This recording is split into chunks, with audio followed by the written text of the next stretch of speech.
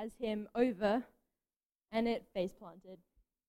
Today, we live in a society that has abandoned religion, but that doesn't mean we don't have idols. Now, everyone values material things. I'm not talking about the 60 statues of Buddha that are in the Cheapest Chips display window. Are they still there? I'm talking about other idols that take our attention away from God.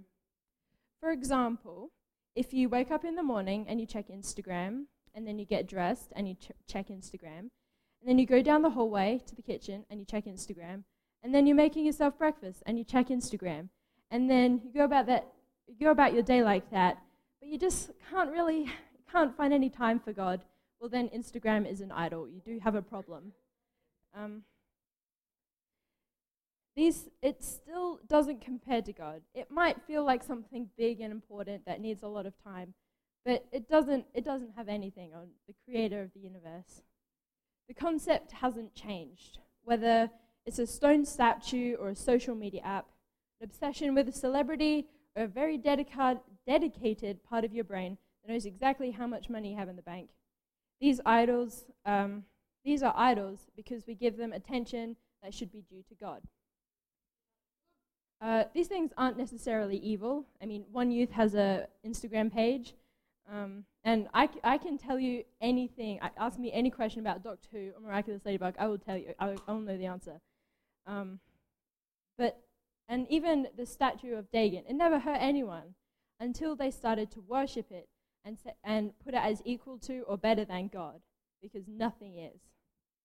So, what kind of idols do we have? You should all have paper and pens by now. So, why don't you take a minute and see if anything comes to mind. If you have anything that takes a prominent place in your...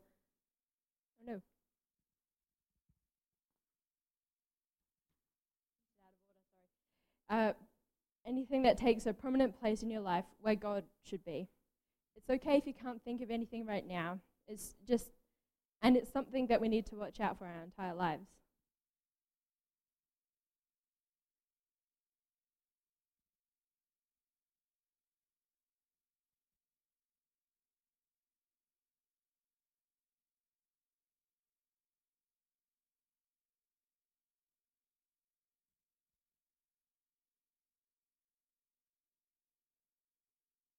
So, if you can think of something, this scripture shows us that nothing can take the place of God.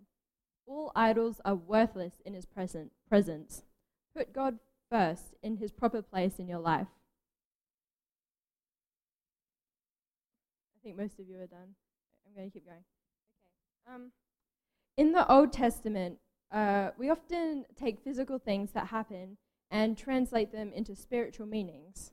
For example, God once told Noah to physically open the door of the ark, the boat this time, and we get #release the animals.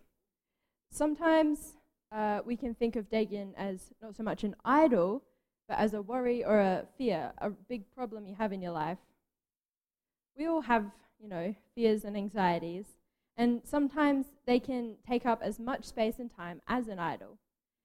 It can be self-consciousness about the way you look, but you're beautiful tonight.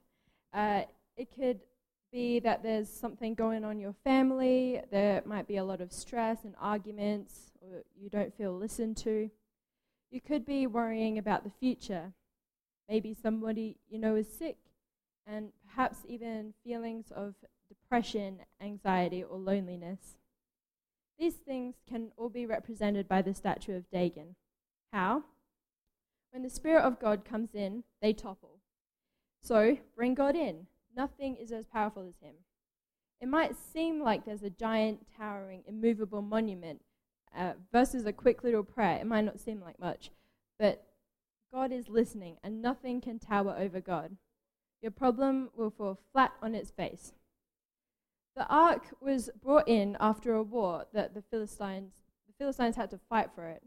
To us, it can feel like a war, battling the fear and the little voices telling you not to bother, not to pray. But pray. Every day, pray and fight to have the presence of God in your mind to tear down Dagon, your Dagon. Now, get your pens out again and think about if there were fear or stresses in your life, things that feel like giant, towering, immovable monuments, and write them down.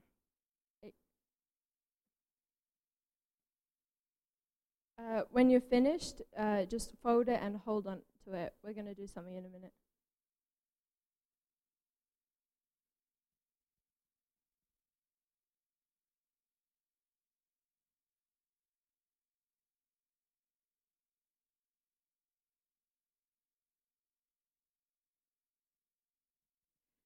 This thing you've written down or you're writing down, it might not seem like it disappears straight away.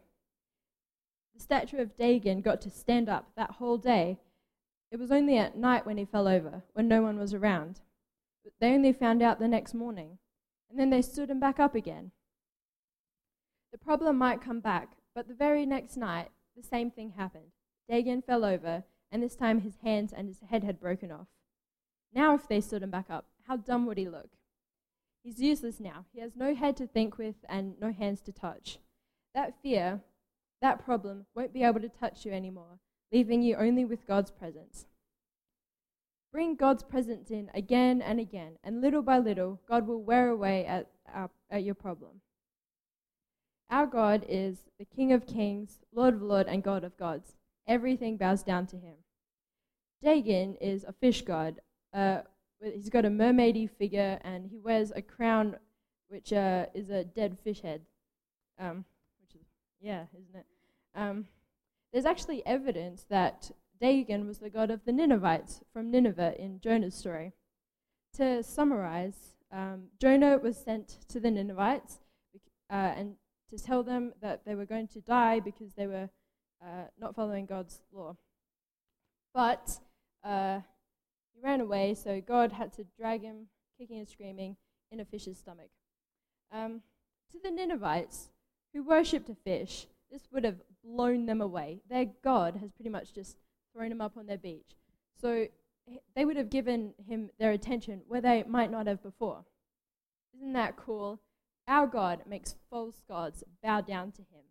And if he can do that, he can make your problem, your fear, bow down to him too. He can make your situation, where it might seem like you're sitting in stomach acid and darkness for 3 days, turn out even better than if you just walked. Can we have the lights turned down so that we can take a minute to respond to God? Now, with the paper in your hands, pray over these problems. If you've written down an idol, take a moment to give that to God. It is a fight. Look at the Philistines. It can be hard, but let God be greater than it in your life. If you have fears or a problem written down, huge, immovable fears and problems, allow the presence of God to come in and let him start to topple it, just like the Ark of the Covenant toppled Dagon's statue.